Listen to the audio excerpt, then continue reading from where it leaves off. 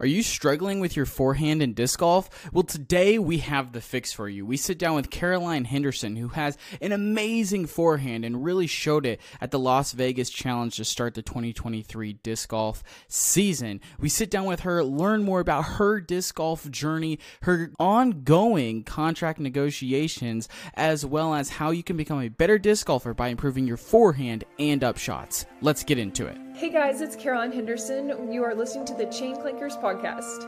Alrighty, everybody, welcome into the Chain Clankers Disc Golf Podcast. We have got an amazing guest on tonight's show, but before we get into it, we're going to talk to you a little bit about Upper Park Disc Golf Bags. They've got some of the best disc golf bags on the market right now. Truly believe that they are some of the most versatile, lightweight, most storage kind of bags you can get. They're made from sustainably used materials, so they're better for the environment and for the game long term. You're able to get a ton of discs in these bags, especially at the prices you're paying. I've looked at some of these very expensive $200-$300 bags, and you can only get like 25 discs in there. You can get a $100 bag and get upwards of 30 discs with the Pinch Pro. Highly recommend checking it out, and using promo code CLANKERS10 saves you 10% at checkout, and it lets Upper Park know that we sent you, and we definitely appreciate that, as we do get a commission off of those sales. But today we are talking to Caroline. She had an amazing start to the 2023 disc golf season. Brave the elements in Las Vegas. I mean, we'll get into it, but snow in Vegas? I've never heard of that before. I know, it was so weird. It was just all of a sudden we walked outside. It was like, it was hot, and now it's snowing. It's like Texas. Yes, I feel that, especially here in Kansas as well. You know, it'll be 70 in the morning or, you know, in the afternoon, and by the time nightfall hits, it's 20 degrees and snowing again. So I imagine that was tough. I'm excited to get into that. Caroline, how are we doing tonight? I'm doing great. How are you? Fantastic. Even better that we are able to talk. And I imagine you are a very popular person this week. I know when we were watching coverage and seeing everything, I was like, who is this gal? We got to find out who this is, and we got to get her on the podcast. Yeah, it's been really, really busy. I used to have downtime, and I don't have downtime anymore. A lot of people come to talk to me and kind of figure out like who I am and what I'm about, and I'm excited y'all reached out to me. It was really cool. Y'all were one of the first podcasts I listened to when I started playing, so it's kind of neat. Nice. That's awesome. Well, hey, at least we have one listener out there. That always makes me feel good. The metrics say one thing, but it's always nice when you can hear it as somebody actually has tapped into the show before. So I guess let's just kind of start with LVC, and we'll kind of talk about your journey along the way. So when you went into LVC, what were your expectations? Oh, we didn't have any because, you know, my rating is my PDGA number is like the lowest one there. And so we were just, you know, we just wanted to make sure whatever I did, I wanted to learn from.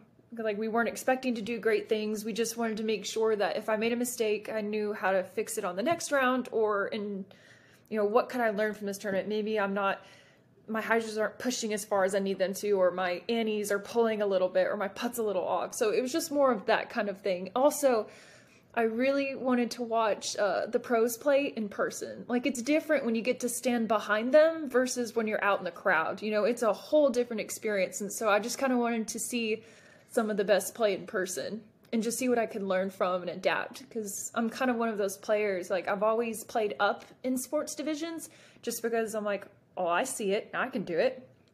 I'm very, very visual. Yeah, that's an awesome attitude to have. I feel like there's a lot of people who have the inverse attitude of that and want to play down to their competition. They want to play in rec. They don't want to move up because it's comfortable there. Yeah, that's a really good way of putting it. You don't get better there, and maybe I need to take that advice a little bit. But, you know, so going into that first round, first shot off the tee, was it excited, nervous, anxious, nothing? Like, what was going through your head and maybe your stomach if you had butterflies? No, I actually, I was really proud of myself. I slept great the night before. I think it was because my card was super low key. Like, I didn't get put on a card with like Missy, or I know Paige Pierce wasn't there, but even if I get on a card with Paige Pierce, like, that might have made me a little nervous. But everyone was super down to earth, pretty low key. So I kind of came in confident. Like I played the practice rounds and like when we were on Innova, I was shooting like 9 down, and then when we moved on to Infinite, it was like 7 or 8 down. So it's like these courses I didn't have too much of a problem with. So I was more excited and happy to be there. I wasn't that like shaky nervous or sick or anything like that. Yeah, that's good. Did you have any of that kind of come in as the, you know, the next round happens and then the final round, and like maybe you're starting to get playing with cards that are higher towards the leaders? Like, did you have any of those feelings, or once you settled in, was it all gas, no brakes? All gas, no brakes.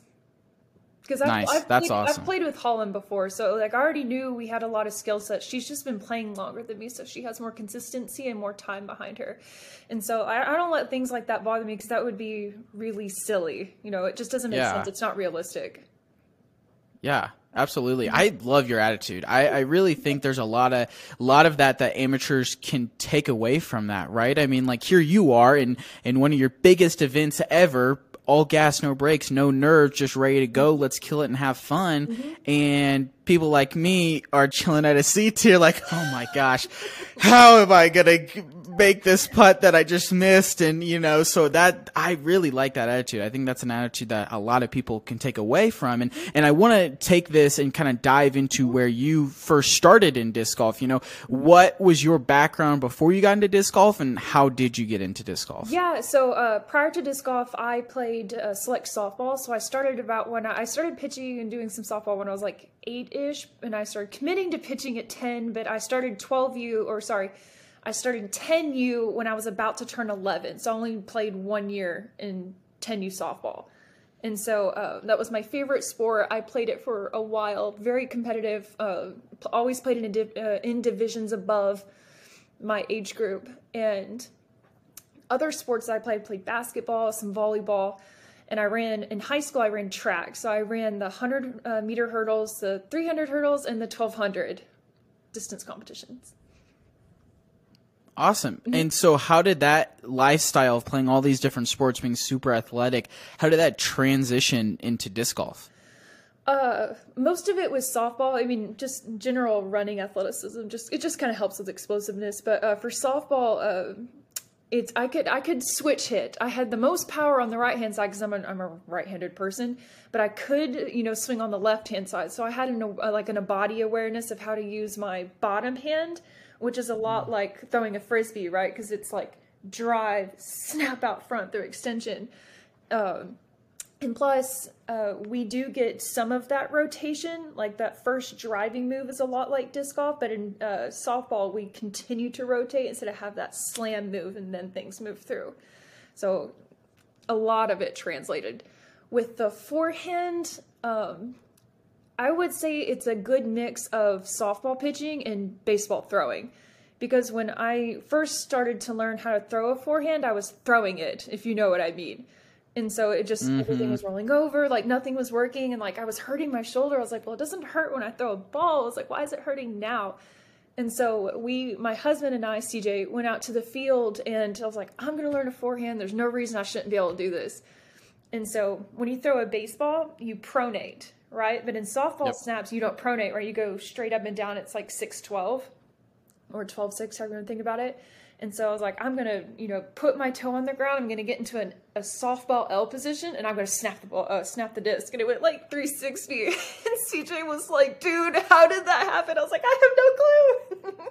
But it was the best forward I'd thrown to that point. But it's just the way you whip your arm in softball. It's different than throwing. So it's more about your fingers instead of less about the arm. I don't know.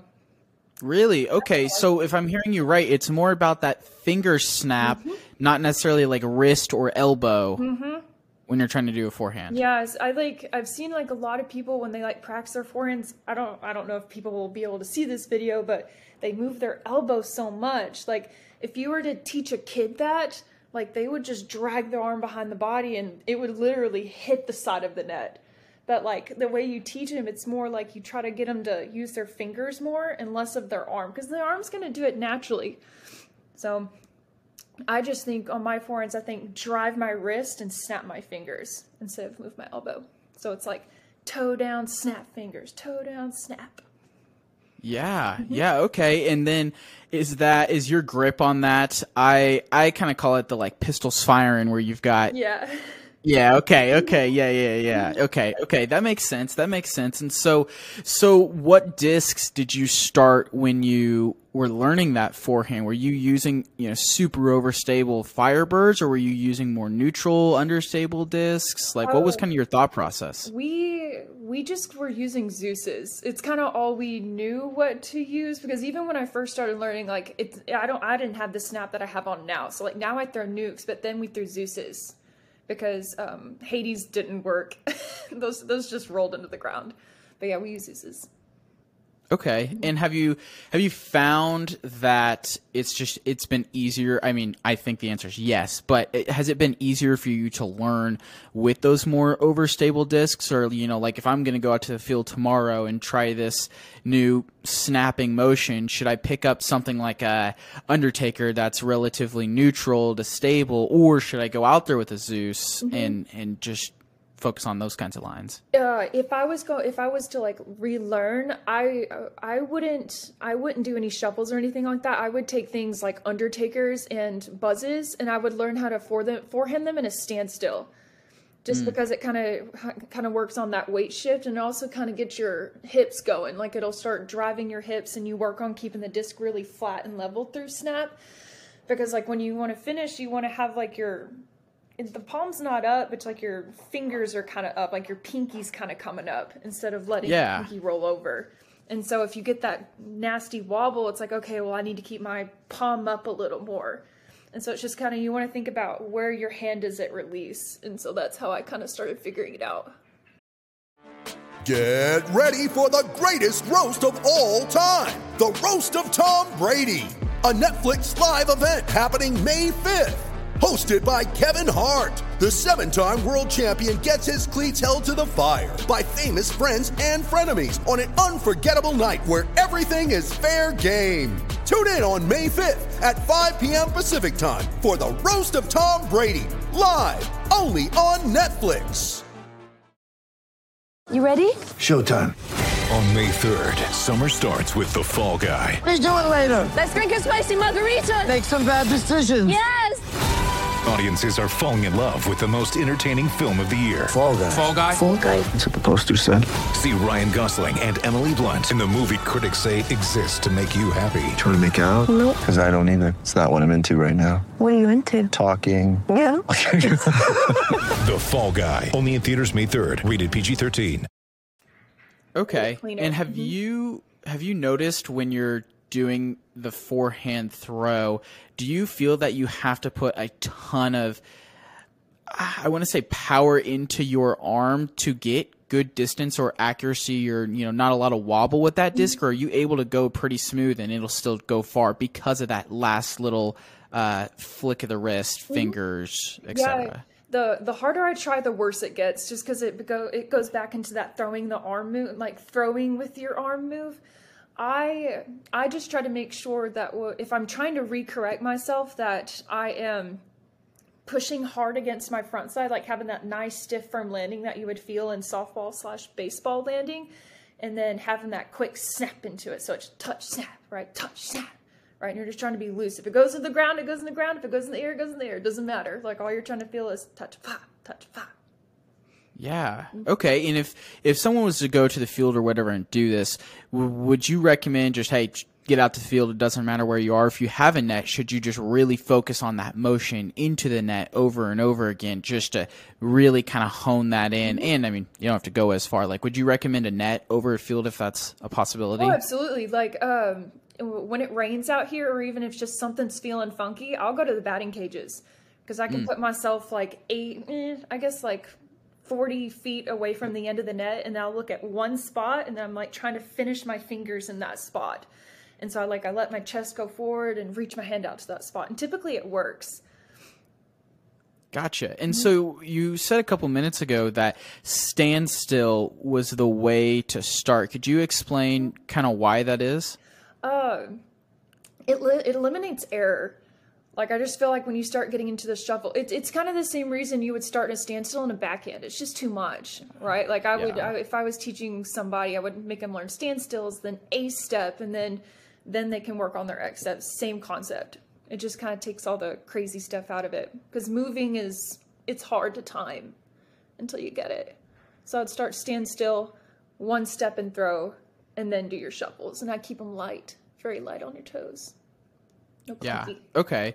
So then I guess with that, like when you're in a standstill position, just kind of help me understand visually and audibly where should your starting point with your throwing arm be? You know, I feel like you see like Scott Stokely was I remember seeing his videos last year where he's like there's kind of two ways to do the forehand. The Adam Hammes kind of Paul Macbeth way where you're looking like a robot and circling around, or you're going all the way around you know, your shoulder almost as if you're doing a backstroke and swimming. Like where does your optimal, like my arm is going to start in this position for my throw from a standstill? For the very basic, I would keep it somewhat to parallel. Like, but that's not how it's going to be as you start developing. Like when you're really just trying to learn how your hips drive the snap, like you just want to think of hula hoop, right? Think of parallel, like keep it really short.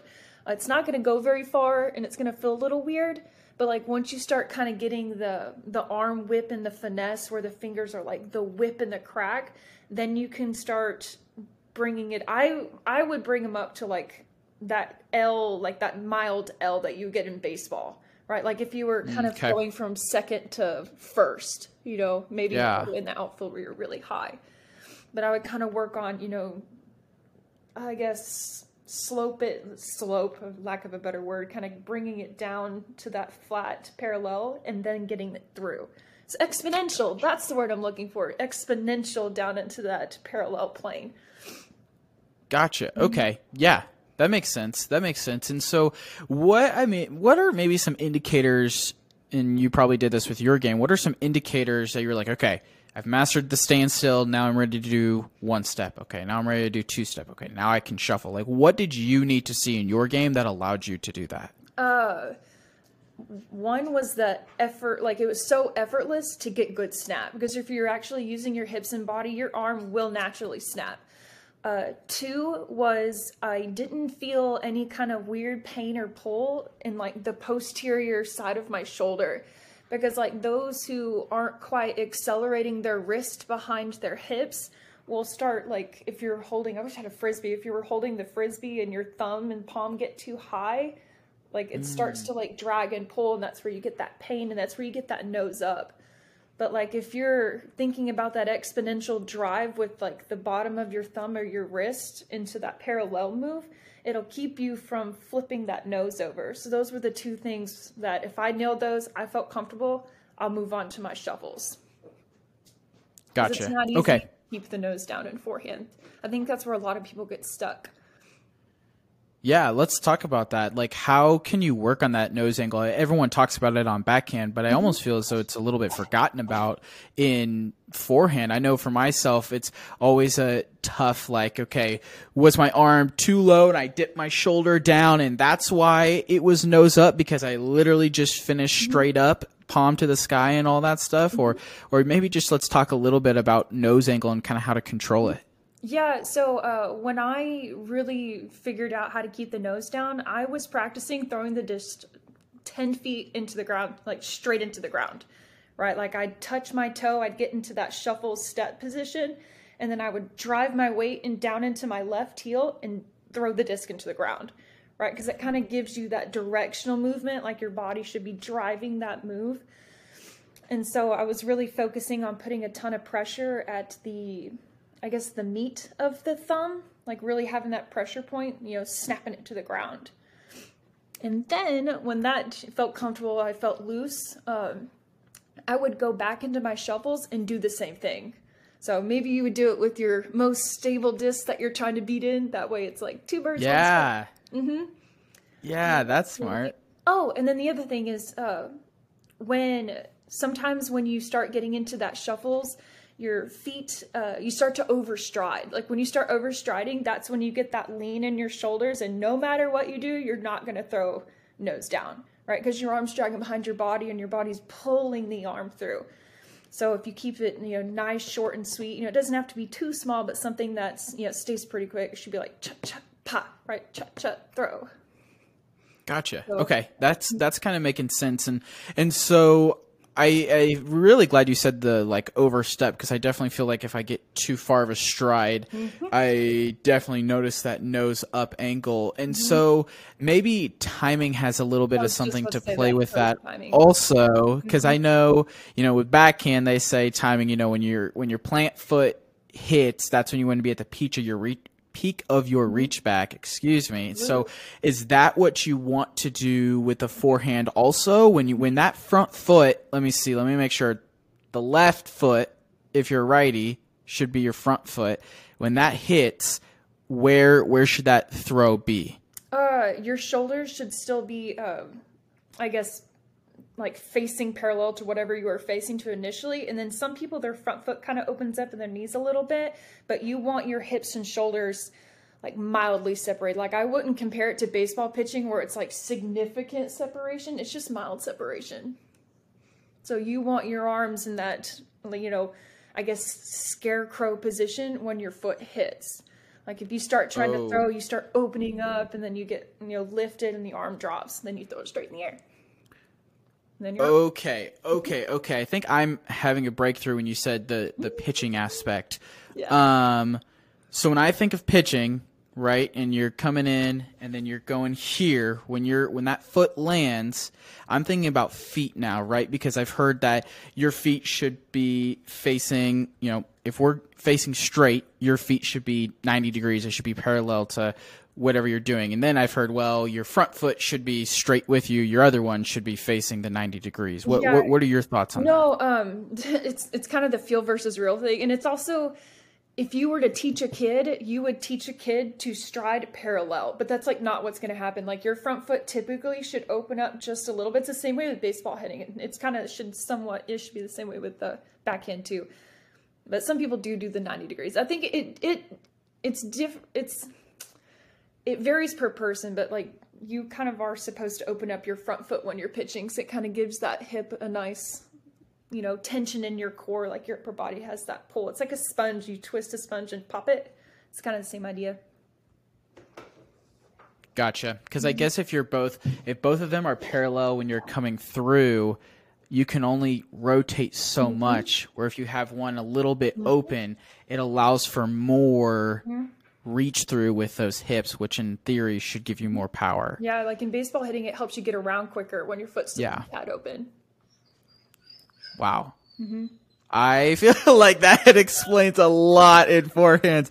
I hope you guys are eating this up like I am, because, wow, I have felt like I've had a pretty good forehand. I have a baseball background as well. One of my buddies has a baseball background, and he has not gotten to the point where he loves forehand. He's a great forehand thrower. Sometimes I see that man do some things on forehand. I'm like, God damn, how did you do that? But also, he has that extreme baseball, I am at second base throwing to first and super roll over. And so I think I'm going to have to tell him to listen to this one, because this has been extremely helpful. And so one more thing on it that's kind of coming to my mind is, when you're learning these new things in forehand, should you be focused on that power and just yeeting it as far as you can, or should be accuracy? What should you kind of build first, I guess? I build accuracy first. Smooth is fast, smooth is far. If you kind of get used to the motion, you're going to learn how to start putting some extra oomph into it,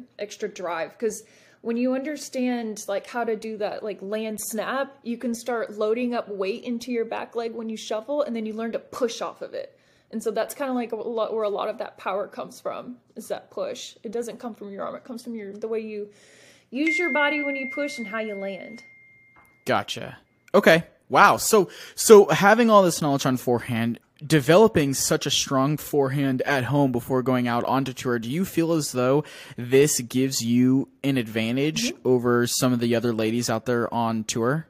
Yes, I think because I've watched a lot of coverage before I went on tournament and before I went on the tour tournament, and I'm looking at holes. I'm like, that would just be so much more simpler if you just had a forehand. Like, the backhand turnovers are great, but it's just, what if there's some wind or something happens? Now it's such a bad miss. But I think it makes my game it makes it a little easier to be competitive. If that makes sense. Yeah, Like, absolutely. Crazy turnover. It's like, I can just throw a forehand. Yeah, no, absolutely. I mean, and I think we've seen it a lot with two men that I bring up for it is Eagle and James Conrad. James Conrad does not have a forehand, and Eagle had a great forehand and now is seldomly throwing a forehand. And I think you can kind of see how those shots impact them comparatively to somebody like a Ricky or Paul who will throw a forehand. So moving forward then, what does the rest of your 2023 season look like? Should we be expecting you to be at all the Elite Series events? Yep, I should be at all of them. So I don't have a tour card, so I was only able to register like per events, like for my rating. So I got into the first 2/3 except for Champions Cup, and they're only taking 40 people, so it's completely reasonable I didn't get into that tournament. Now, I did learn that the European Open is a qualifying tournament. I think I qualified for it during Las Vegas, but I'm not sure. I haven't gotten an email or anything like that, but I do expect to get into everything. Once March 10th rolls around, I'll know about the last third, and then the qualifying Gotcha. as the year goes on. So yeah, and so what made you decide to go on tour full time this year? I mean, it seems as though you're at least trying to tour full time. Yeah. What was that decision like for you? So I didn't want to do it until I was ready. So up until this past November of 2022, I was still working, and I was doing disc golf about 4 or 5 hours in the morning, and then going straight to work. And it's just, if I guess we haven't mentioned it on here yet, I was a softball instructor. So I taught kids how to pitch and hit. This is kind of where my knowledge comes from. And so it was like hard on the body, like just having to do all that. And so when November rolled around, I played in the Veterans Park Open here in Arlington, in Texas. And Holland was there, Kat Mertz was there, and Maria was there. And after round one, like Holland and I had the same score. And I was like, whoa. So I might actually be ready. And so at that point, I decided to quit my job and officially take all my day to practice disc golf. So I practiced like 6 or 7 hours since then, every day. Wow. So that's kind of, I was ready. That is a full-time commitment right there. How do you, I mean, God, make sure this doesn't happen, but like, how are you able to stay healthy and not burn, even mentally, not burn yourself out? Those are, two separate things, but I definitely had to, because I don't currently have pain, but if I don't manage my left hip and my right shoulder, I get a ton of pain. And so in the gym this off season, we did a lot of maintenance, and we did a lot of maintenance, little small muscle ligament maintenance on the shoulder and the left hip. And we focused on like glute strength, because if you can get your glutes and your core and your back really strong, it's amazing how much things don't hurt. It was incredible. It's like, I have zero pain. I have mobility back. Like, it's incredible. But that was what I did for the physical side. The mental side was a whole different battle. Like, everything we talked about at the beginning of this podcast was never always present. I kind of got tired of being so frustrated and upset. I was like, I'm miserable. I was like, I chose this life because I love disc golf, and now I'm miserable. I was like, I can't live like this. And so I read a couple books, one of them being Golf is Not a Game of Perfect, and there was one about tennis. It was like, I don't know. But those I like annotated, and I really thought about it. I wrote in a journal, and that's how I've kind of kept the mental side under control. Yeah, that's great, because I even feel it doing, this brand and this podcast and stuff, and sometimes it's like, golly, I do not want to get on Instagram today. I do not want to go record. I do not want to, we have started internally within our brand, Horatio Trenton and I and a couple other people, we've, decided that we're going to do little bag tags this year between us. And I have not played for tags since we initially played for it, mainly because I either just literally was not feeling it or was kind of hurt and there was a couple times where I was like, look guys, I just want to go out.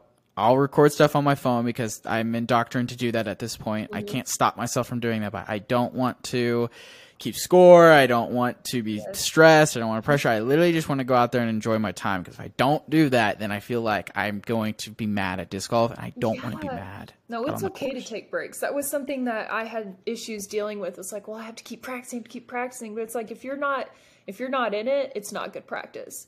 So it's like, I'd rather go home and hang out with my dogs or watch TV or eat something sweet than force myself to practice. So, I mean, taking time off is good for you. Yeah. I've even noticed it in my game as well sometimes where, literally, I guess this last weekend this happened. This offseason, I've really committed to going to the gym more, getting more in shape, because kind of like you were saying, I mean, just being more athletic, being in shape, things are going to hurt less and you're probably going to play better. And it's probably just good for you, like life-wise, to do that. So I've kind of been doing that. And the last couple of weeks on leg day, I'll be fine the next day. But then the 3 days after that, I literally cannot extend my legs because my calves hurt so bad. Yeah, it sneaks up on you. It's not fun. And so we went to go play, and I was on the last day of it, and the day before I literally couldn't walk. I was telling my wife, I was like, I'm going to be awkward to walk around the mall with because I can't move very quick or normal like. And we went to play, and I told Hershey, man, I'm not playing for tags today. Like, I'm hurt. I'm just vibing out here. And I literally shot the best I ever had, and I hadn't played disc golf in 2 weeks. Wow. Because it had been raining, it'd been, bad weather, whatever it was, couldn't get out to, if we did go, we were just recording, we weren't actually playing. And I shot 3 down on a course where I, even was probably my best round there. And so I was like, geez, maybe I figure something out by not playing. And I almost feel you get that mental reset. Also, you're talking about how, not getting burnout. I feel like if you're having that burnout, you take a break, you don't putt for a week, you don't drive for a week, you don't do anything, you come back, and it's almost as if your body just naturally knows what to do. You're not overthinking it anymore. Have you noticed that also? Oh, absolutely. I've even noticed it in my kids. Like the parents will come up to you like, she's just, if something's off, I'm just like, give her a weekend off, like give her a break, because it is amazing because your body knows what to do. It's the self-one person that kind of makes everything get a little weird. But like your self-two, like in moments like that, self-two will come out, and it's pretty impressive what they know. Because we all like to trust self-one more than self-two, but self-two's the OG. Just That's let true. Self-two do the thing. That's so true. Player B is the winner out there on the course. So let that person come out in your own game, and you'll definitely find more success. I'm taking some guys that I work with out a couple of times now. Tomorrow will be the second time that they've gone out with me, and really just being like, hey, just have fun. Don't worry. Like, I'm not going to be the guy who's going to tell you how to, you have to do this and this and that and that, because that's not fun. Disc golf is about having fun. And like I said at the beginning of the episode, I think your mentality around this is really good. And I think one that is very sustainable. I feel like a lot of players get on tour, go super hard getting there, then they get there, and then 6 months later, it's like, wow, I don't want to do this anymore. Yeah, I don't think that's going to be you. Yeah, you'll go insane. Definitely. Can't do that to yourself. You'll die young because all that cortisol is rushing through your body. It's like, just chill. It's disc golf. If you don't win, you don't win. If you play, great. If you don't, it's whatever. Learn. Yeah. And so after Las Vegas, and, I'm looking at your Instagram, right? I've done a little bit of research. I see these sponsors here, Par for Disc, Hooligan Disc, Legit Disc Golf. I believe your shirt is legit also, and, T-Box and these other sponsors here. But I'm not seeing like a Discraft or an Innova or Latitude. So when's the announcement coming? I think in the next couple weeks. This is also why I have no free time. After my first round, I was being hit up. Even before the tournament started, I was being hit up because I don't know who any of these people are. So I'm like out in a practice round by myself because I don't really know anybody. And this one person approaches me, is like, hey, we watched you bomb that forehand. I think we want you on our team. And I was like, okay, we'll see how the tournament goes. I don't know if I'm gonna play well, even if you still want me. But yeah, I had 4 reach out after the tournament, but after round 1, I had 2. Wow. I know. That's exciting. So is it still down to 2, or do we have one and we just can't say it yet? When is this? This is being posted Monday? Monday, today's the 3rd, so 4, 5, 6. It's 1. Yeah, It's we haven't. 1. Yeah, Wow. we're waiting on what someone else says, but like I'm 99.9% sure it's going to be somebody. That's awesome. really That is so exciting. Mhm, yeah.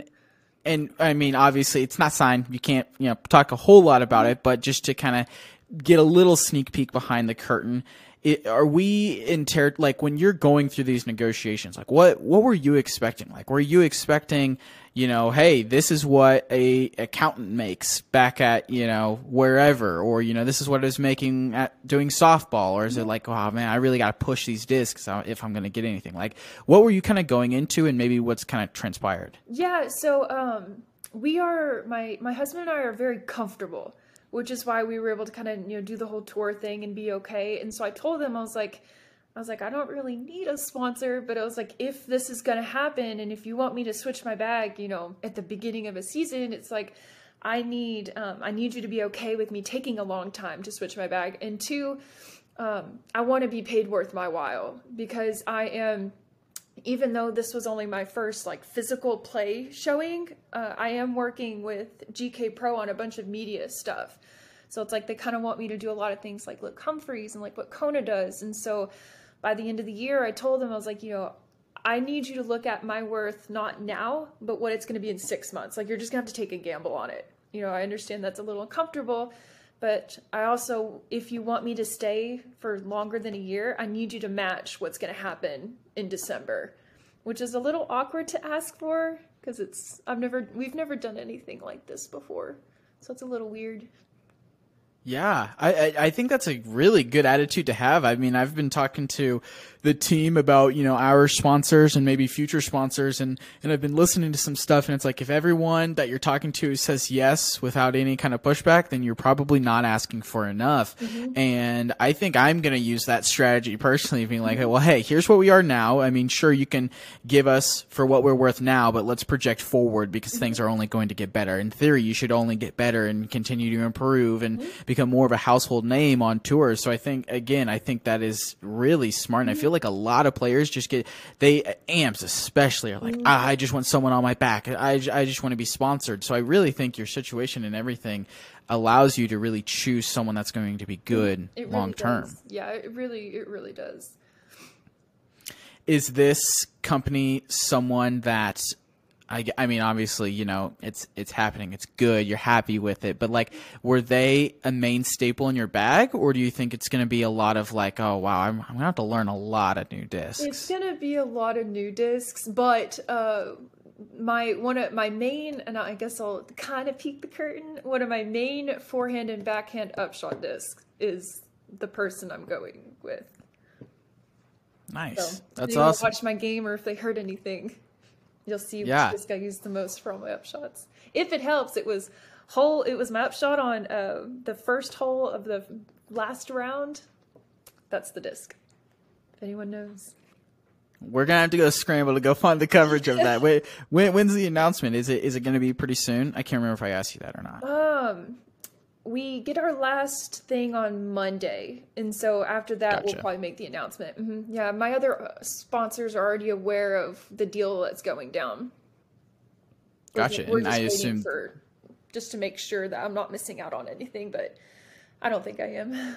Nice. That's so exciting. I mean, you gotta feel so proud about yourself, and I that's amazing to hear. And the rest of this season, I feel is going to be like nothing but success. And what would you say is your goal for the rest of the season? I mean, is it different from when you came into it? Mm-hmm. A little. It's still all learning focus. Like, we knew this whole year was a learning opportunity. Like, we didn't think we were going to get sponsored. We were okay with that. Like, I wanted to grow as a player, and I wanted to learn from as many people as possible. And it's the same goal. It's always going to be the same goal.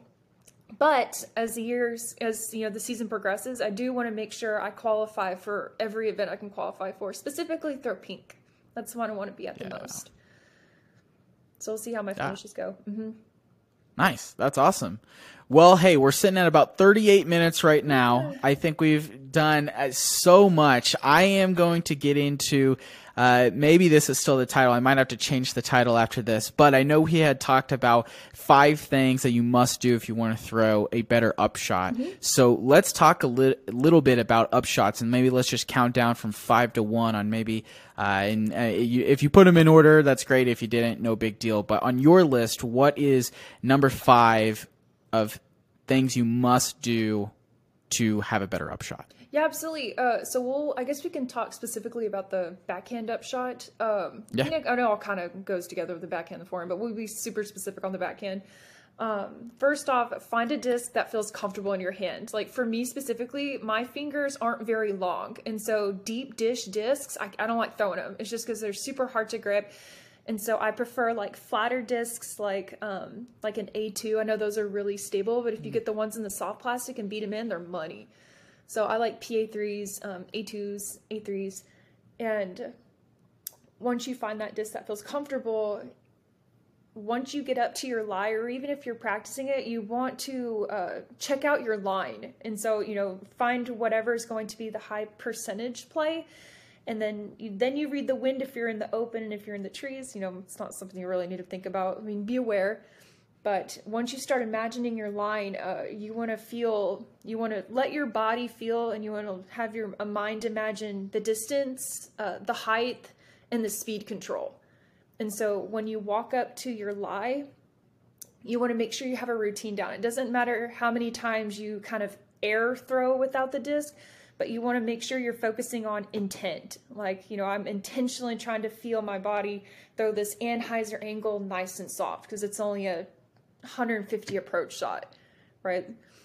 So after that, I had a list. While you're doing that, during that routine phase, make sure you're feeling fluid. If something feels uncomfortable, do maybe a couple more. You got 30 seconds. It doesn't matter. And if you're certain, some people, you have more than 30 seconds. But yeah. And then just so I'm on track, is this number 4 or are we still on 5? I don't know. I think it all kind of mudded together. Okay, that's fine. Yeah, that's all good. It was that's all good. Voice, and then it was mind, body, and then it was routine. Okay. But yeah, I think that's all I got to. But and I guess after that it's just practice, like going out into a field and starting I personally start at 80 and then 100, 120, 140, 50 and stuff, and I kind of go back and forth between each distances. And I work on that routine. It's all right, I'm at 100 feet. This is what my body feels like at 100 feet. And then I'll move it back to 175, and I kind of do the same thing, because sometimes you got to put a little bit more on it, or you got to change the angle or the height. And so knowing what your body should feel like at certain distances helps so much. Like when you get onto those open courses at Vegas, you don't have a lot to go on. There's not a lot of trees that let you know. And so if you kind of have an awareness of what 175 feet feels like, you'll kind of be able to gauge the uphill and the downhill slopes and stuff like that. So it's just practice, getting comfortable, Gotcha. Getting used to it, and then go apply. I'll do my upshot practice, and then we have a little course near our house called Dash's Track. And it is the ultimate upshot practice course, woods upshot practice course. It has elevation, it has different terrains. It's a really cool course. So, awesome. Yeah. Okay. So a couple of questions off that. First one is let's start here. Kind of closer toward the basket. What is the point foot-wise for you that you will go from maybe a step or a jump putt or just putting in general to, okay, now I'm actually throwing an upshot? What kind of is that range for you? I probably, if I just start soft, really soft tossing, probably 60 feet. Because, we're on that 40-foot mark, the 50-foot mark. I'm probably jump putting. I stand still as far as possible. I think I can get up to 40 feet with some... I'm okay at this distance, but after that, if I have to, I'll jump it. Otherwise, 70, 80 and out, I'm tossing. Just because I just don't see the worth. Yeah. And so when you start those upshots, are you mainly using a putting putter or maybe a throwing putter? Like, and when I say putter, I mean true like putter, like Maiden, Judge, Roach, AVR, PA3, or are you using more of a like, hey, zone, harp, tactic? Like, what disc selection are you mainly going with? So it 100% depends on the shot. But like if I have just a nice, open, easy one with not a lot of wind, it's a PA3 or a PA, I think it's a PA1. I'll use those two. If I need something that has a little bit of hyzer, I'll use my beaten in harpoon. If I need something with a bigger hyzer, I'll use my less beaten in harpoon. And then if I have a ton of wind or if I need a real big swing, I'll use an A3. Okay. Okay. And so how does wind kind of affect your upshots? Like, are you playing to set up your putt, like with a certain wind that you want to putt into? Let's kind of talk about that. Like maybe what wind do you like to putt into and how does that impact your upshot? I would 100% rather putt with like a left, right, or a tail. Just because it's going to drop. Like if headwinds, I mean, if you don't get it flat, maybe any, or even if you get the nose down, it's going to do something you completely don't want it to do. And you really don't want to show the bottom of a disc in a right, left, or a headwind. It's a nightmare. You don't know how far it's going to go. So I try, to set myself up on the tailwind left, right side. So if it is that windy, I'll probably throw something more stable, because if I accidentally show too much of the bottom of a disc in a headwind or a left-right wind, my PA3 it's going off right. It's going onto the headwind side, and I don't want to deal with it. But I'll probably throw my stable harpoon. Gotcha. And when you're throwing up shots still kind of closer to the basket here, are you mainly backhand or forehand? I can do both. Like I'm very comfortable with both, but I would rather do the backhand. Because I don't look away from those like really short shots. Like I don't think I start looking away until like 300 feet, because you don't need to. Wow. Yeah, so I try to keep my head on the target as much as possible. It's easier with forehands, of course, but I'd rather do it on a backhand side. I've been doing that since day one. Yeah. And how far out are you from the pin when you're still throwing these putters? Like when do you switch to maybe a mid-range or a fairway? I stand still my like my harpoons and my PA3s and stuff all the way up until like 250. Like sometimes I'll walk into it, but I'd rather keep the feet still because it's easier to time and it's easier to keep your head still. Right? It's easier for me to kind of push off and finish. Like sometimes when I walk, like my timing might get off, or especially I might turn my head from the target too early, which is a super common AM move. And that's where it starts ruining me, because then I'll accidentally release early, or I'll pull it because I wasn't intently looking at my target. So if I can stand still, I'm going to stand still. Okay, yeah. Some people like the step timing. I think if I walk, I'm either going to blow it by the basket or I'm going to turn my head too early. Like I would just feel comfortable stand stilling. Yeah. It's hard for me to dial down. That's why I stand still. Gotcha. Okay. Yeah, that kind of makes sense. I can kind of feel that. I feel like I kind of go personally in between a mix of doing both. Of sometimes it's a very little walk up. I mean, X and then plant and go. And even then it's barely anything, or just going with the standstill. But I feel like I'll try to look at the target, and then I feel like when I look at the target, I release early for whatever reason. I almost have to look back down. I get that. That took me a hot minute to figure out, because I was thinking, I was like, I need to figure out how to keep my head on the target. I mean, look at Paul McBeth. I mean, he's looking at it for, all kinds of shot. He keeps his head on the target. I'm like, there has to be a science. And so it took me a minute to figure out. It's just practice.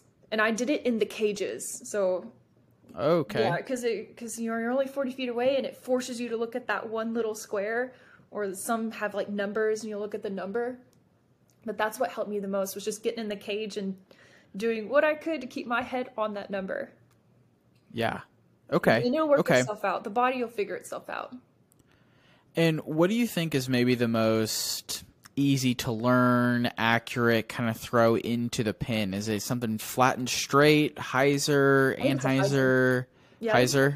It gives it, I think it has a better margin of error. Now, if it's a right-left wind, I would switch to a forehand just because I'd rather the disc be put down than just blown away.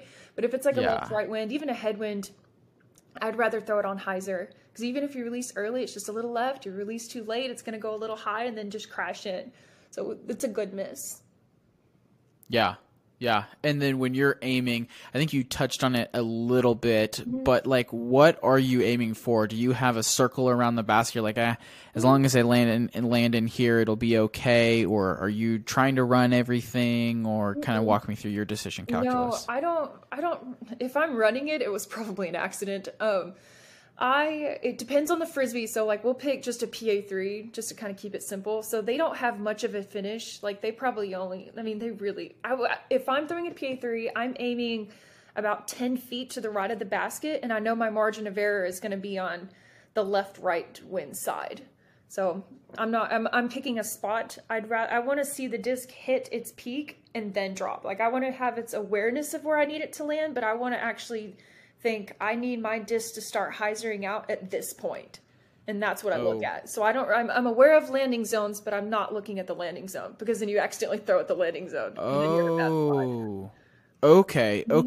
So you have that landing zone in your head, but you're not looking at that, because when you look at that, you're aiming for that landing zone, which is a higher probability of missing the landing zone. Yep.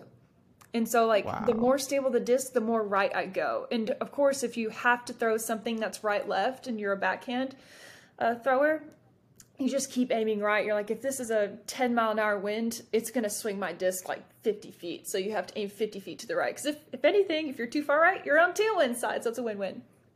That's true. That is very true. Okay, we are going to continue this discussion in the bonus podcast over on our Patreon, patreon.com/chainclinkers. If you want to hear more from Caroline, head over there right now, as well as it is March, so we have our OTB box giveaway. So you want to make sure you're supporting over there. That way you can be entered to win those 4 amazing discs over there. Caroline, this has been so much fun. I know I've learned a ton. I am excited to go play disc golf tomorrow morning. So I'm very glad that we were able to do this. Where can people continue to follow you, connect with you, learn more about your journey? Yeah, absolutely. So I do most of my work through Instagram. So it'll be Caroline_DG_12. Awesome. Well, there we go. Hey, Caroline, thank you so much for coming on today's podcast, and we are looking forward to seeing you back out there at Waco. Absolutely. Thanks for having me. It was so fun.